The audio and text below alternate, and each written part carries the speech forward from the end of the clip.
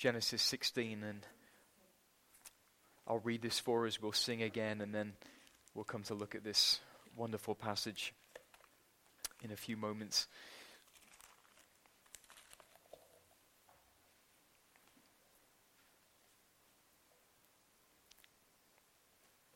Genesis 16 says, "Now Sarai, Abram's wife, had borne him no children. She had a female Egyptian servant whose name was Hagar. And Sarai said to Abram, 'Behold, now the Lord has prevented me from bearing children. Go into my servant. It may be that I shall obtain children by her.' And Abram listened to the voice of Sarai.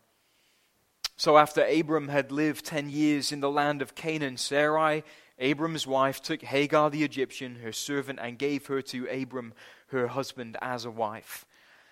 And he went into Hagar, and she conceived. And when she saw that she had conceived, she looked with contempt on her mistress," that is Sarai.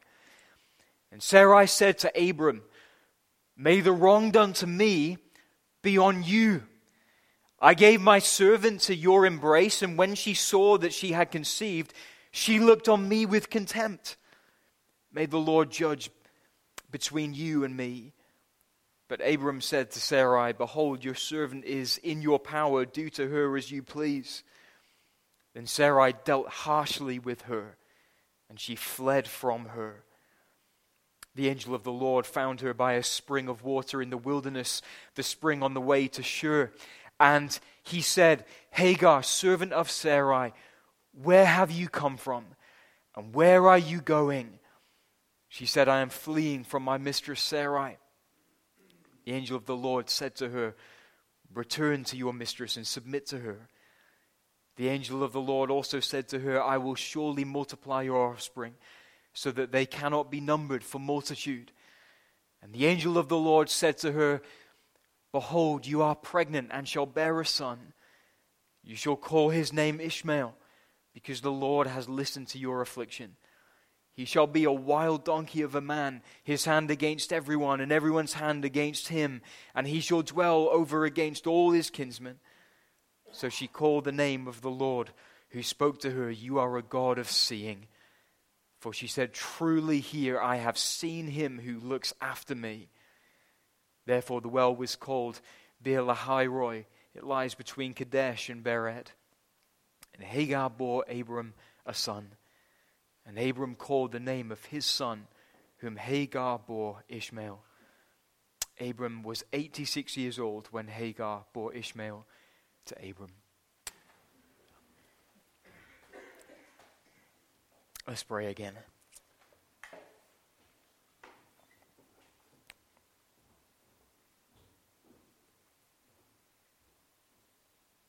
Father, we would see Jesus.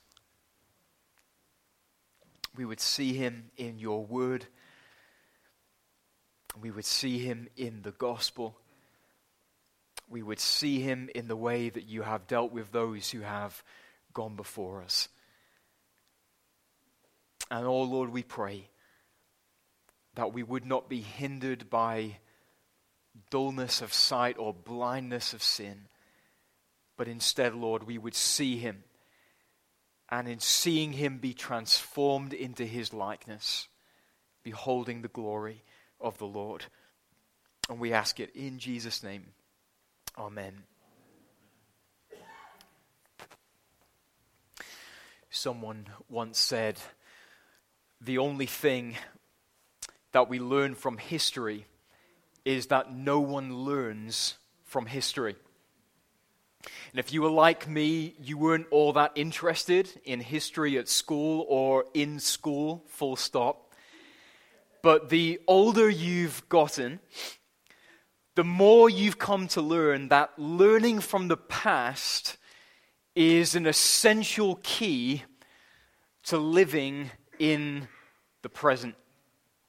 Hebrews chapter 12, verses 1 to 2 will be a favorite passage for some of you. That verse, those verses that come on the back of the famous Hall of Faith in chapter 11, where the examples of the great cloud of witnesses are described. And then the author says, "Therefore, since we are surrounded by so great a cloud of witnesses, let us also lay aside every weight and sin which clings so closely, and let us run with endurance the race that is set before us, looking to Jesus, the founder and the perfecter of our faith, who for the joy that was set before him endured the cross, despising the shame, and is seated at the right hand of the throne of God. That is, in view of all who have gone before us, let us, like them, run the race right now until we fall into the arms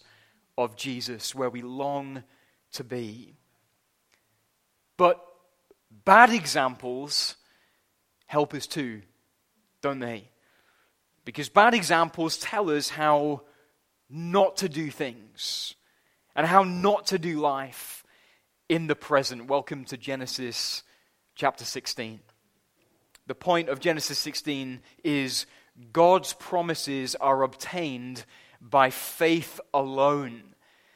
And yet that point is made clear as we watch someone trying to obtain the promises of God by works fueled by doubt. How not to do it. And virtually everything, if you've noticed this in our series in Genesis, since we picked it back up following our series last year, has hinged on faith. So when Abram and Sarai responded to God's word with faith, God undertook for them and provided. But when they responded to trials of various kinds with doubt and human wisdom, things began to go awry. We've seen that, haven't we? Remember, there was that famine in the land of Canaan, so they journeyed to the land of Egypt. And even though God had promised a nation to come from Abram tells Sarai to lie. Say you're my sister so that they don't kill me, to get me out of the way so Pharaoh can marry you. And then they get kicked out of the land. They come back to the land of Canaan, and Abram is trusting God again. And he's believing again. And so he gives Lot the free choice, the first pick of the land, because he believes that somehow, some way, someday the land would belong to his offspring. And then Lot got kidnapped, and Abram responded in faith. He rescued him. So where there was obedience fueled by faith, there was eventually a victory. But where there was disobedience fueled by doubt, there was a defeat.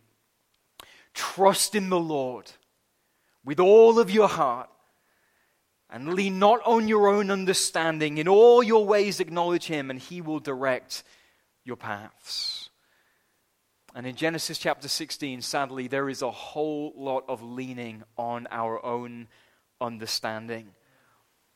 But we need Genesis 16 in our lives, don't we? Because we too are tempted to lean on our own understanding all the time. There is a great call today, isn't there, for great faith.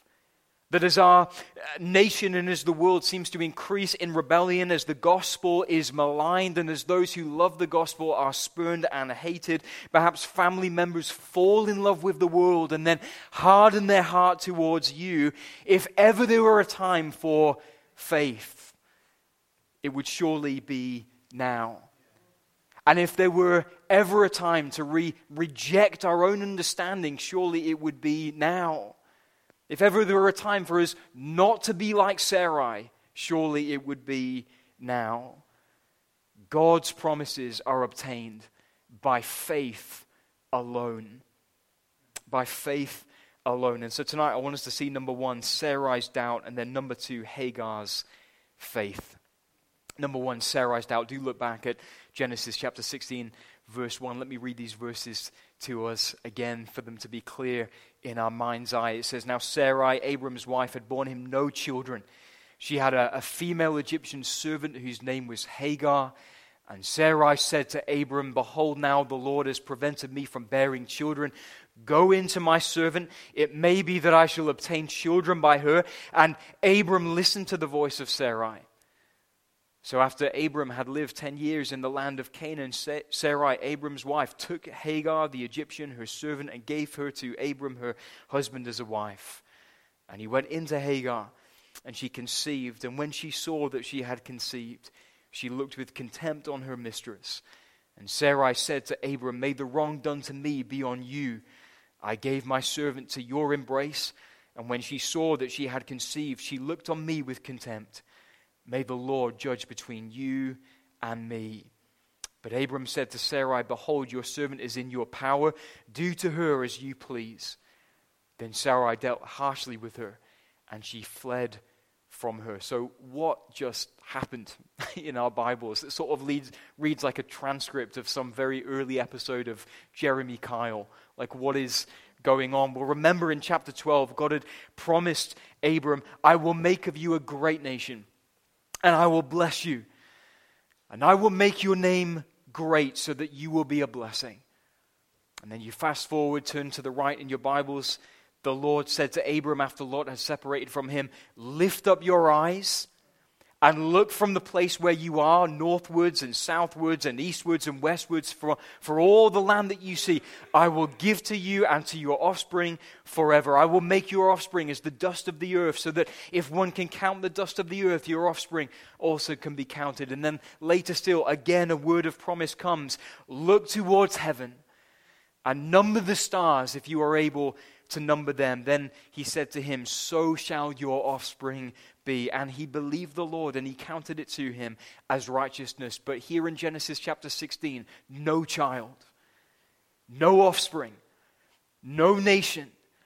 And so Sarai takes her cue from culture, not from the word of God. The idea of taking the Egyptian Hagar and giving her to Abram, it sort of shocks us a bit, doesn't it? It rocks us back on our heels that a wife could suggest something so awful, something like this, and yet back in this time it was a perfectly acceptable practice in the godless nations all around. I won't bore you with this right now, but the most technical commentary that I use for our series in Genesis actually quotes 4 source materials from around 2000 BC that recommend exactly what Sarai is doing now in all sorts of circumstances and for all kinds of situations. And so Sarai thinks, look, for goodness sake, it's been 10 years.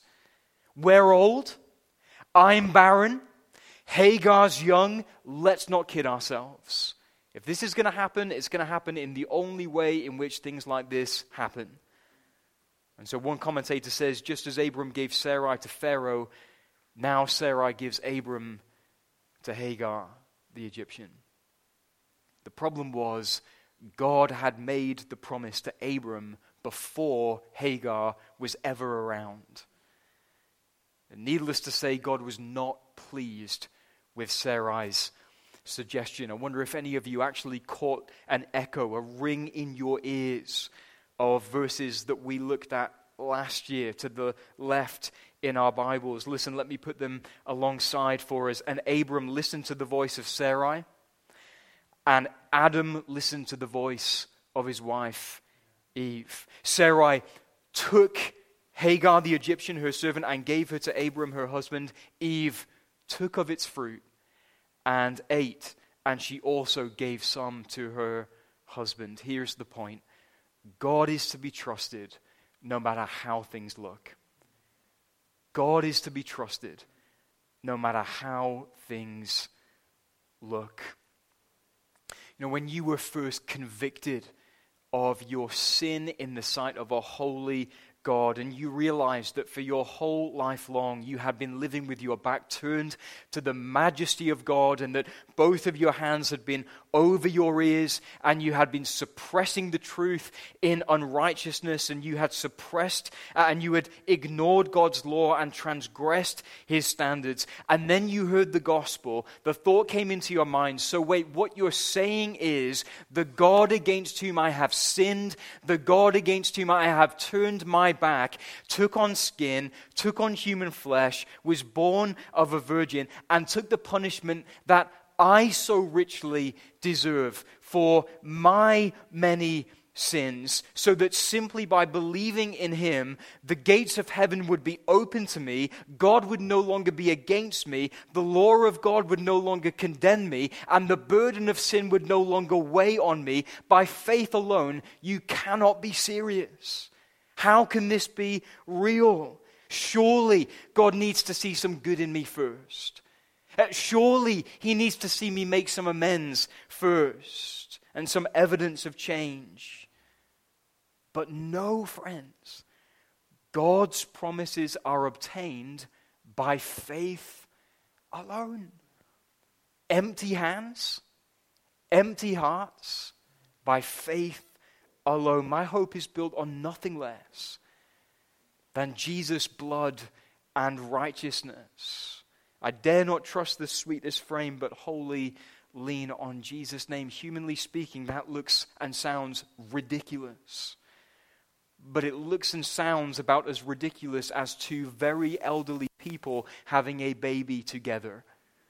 And yet, ... What about now as believers? That was us before we got saved, but what about right now? Well, friends, think about this. God has promised all manner of good things to us, hasn't he? He said, I'll provide for you, and all of your needs I will supply. But then there comes that unjust business practice at work, and you think, well, if I just cut this tiny little corner, no one's going to know. Everyone's doing it. And my boss will think highly of me. Maybe I'll get a pay rise, even a promotion. But that is not how God's promises are obtained. Not through shortcuts, not via sin, by faith and faith alone. Someone said this: in whatever man does without God, he must fail miserably or succeed more miserably. What about when the devil offered Jesus all the kingdoms of the world? He was offering Christ the crown without the cross. That would have been more convenient, wouldn't it? Far more convenient. Just as throwing Hagar at Abram would have been all the more convenient. But where would that have left us? Well, it would have left us without the promises of God to obtain by faith and by faith alone, without salvation, without cleansing, without heaven, without God. And again, God is always to be trusted, no matter how things look. You remember a few weeks in our series in Genesis, I told us to fill the gap with the right thing. And you remember what I meant by that? There is always this gap, isn't there? There's a chasm in between what God has promised us and what our eyes can see. And the call in our lives is to fill the gap with obedience fueled by faith, not by disobedience fueled by doubt. Not pragmatism, but faith.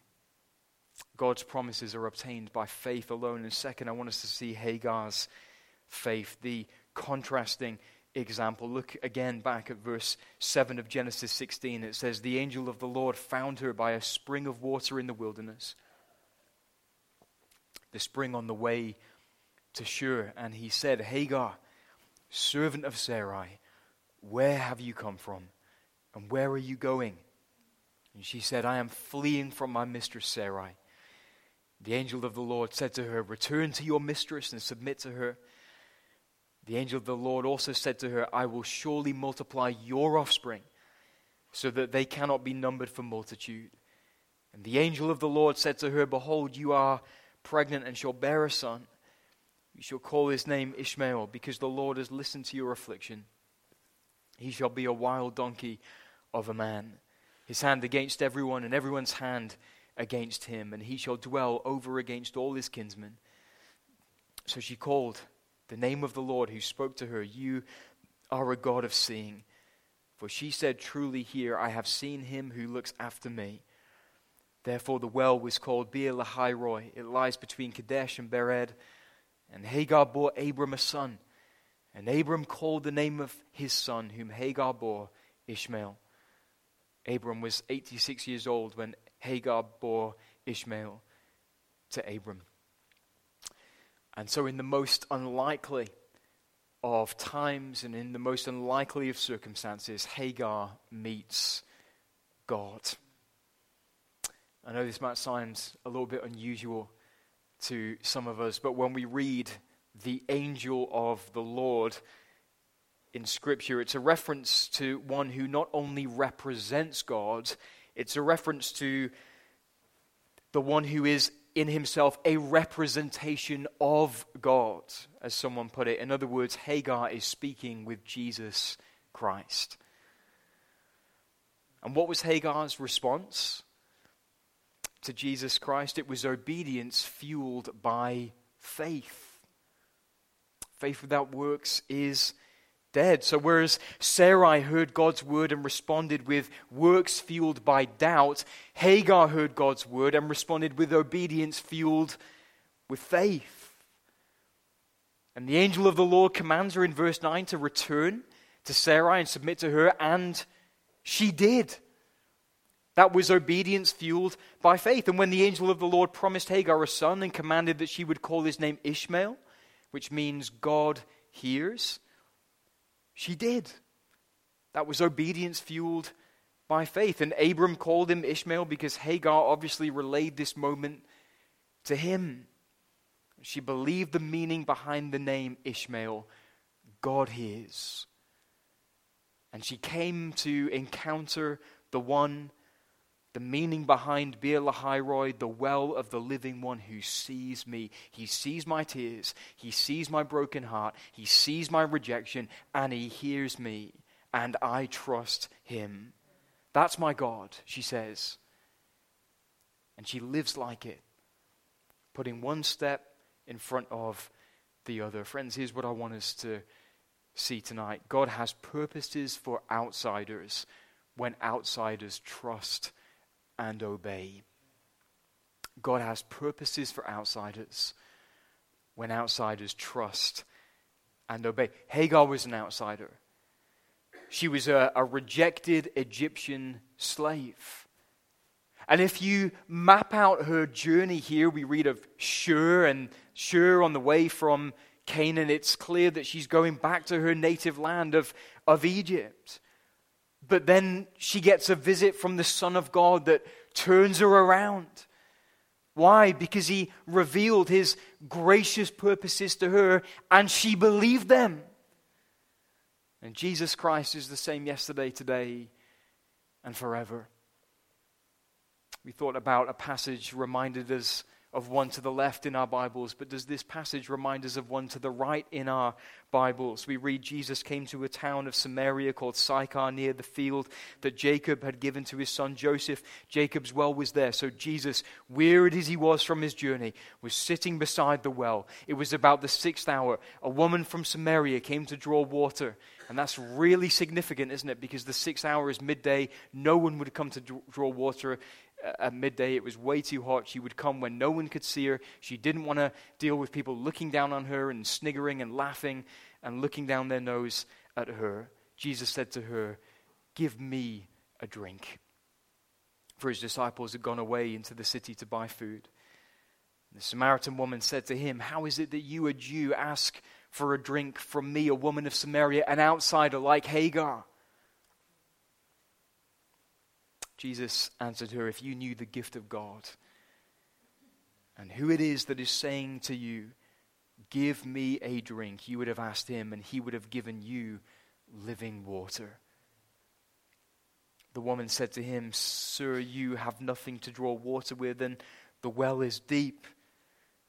Where do you get that living water? Are you greater than our father Jacob? He gave us the well and drank from it himself, as did his sons and his livestock." Jesus said to her, "Everyone who drinks of this water will be thirsty again. But whoever drinks of the water that I will give him will never be thirsty again. The water that I will give him will become in him a spring of water, welling up to eternal life." Beer Lahairoi. The woman said to him, "Sir, give me this water so that I will not be thirsty or have to come here to draw water." Jesus said to her, "Go call your husband and come here." The woman answered him, "I have no husband." Jesus said to her, "You are right in saying, 'I have no husband,' for you have had 5 husbands, and the one you now have is not your husband. What you have said is true."